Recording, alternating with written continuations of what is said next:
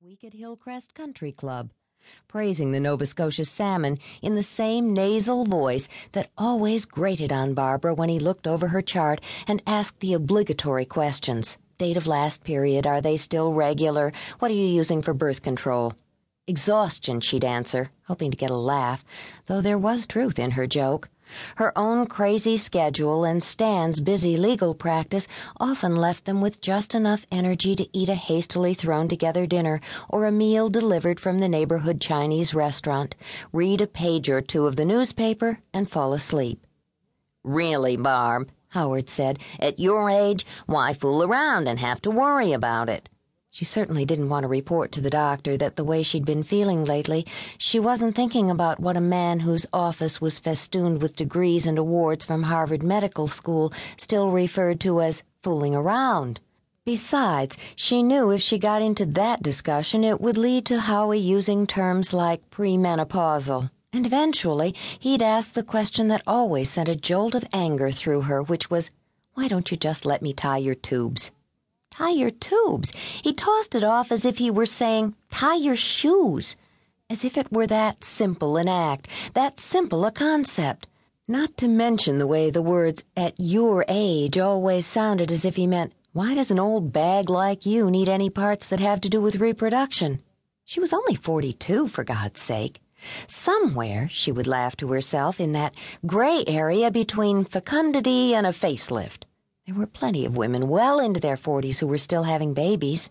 So what, she thought, if Stan and I started early and our babies are 23 and 17?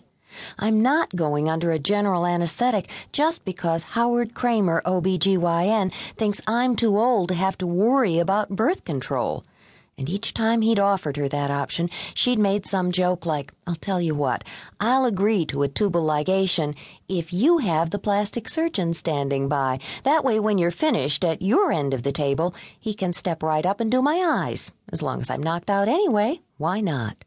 But she knew she was wasting the levity on Howard Kramer, who'd never been famous for his sense of humor. After Howard removed his rubber gloves and made some notes on her chart, he invariably launched into a long story about one of the celebrities he treated. It was appalling to her the way he could go on endlessly about some anchor woman's cervix or some television star's sterility, leaving in the names and details, while at too polite to stop him, Barbara sat on the table, a prisoner of his monologue. Sometimes she'd try rustling the blue paper gown in which she'd been uncomfortably clad for the examination, hoping the sound would bring Howie back from his narcissistic reverie, convey the message that now that her pap had been smeared, she was out of there. But he never noticed. And that was why, she told herself this morning as she sat at her desk enjoying a rare quiet moment in her workday, she was postponing making her appointment this month. Because being face-to-face with Howie Kramer, not to mention face-to-vagina, was never a picnic. This morning she looked at the most recent postcard from his office sitting on her desk with a coffee ring on it because she'd been using it as a coaster for her mug.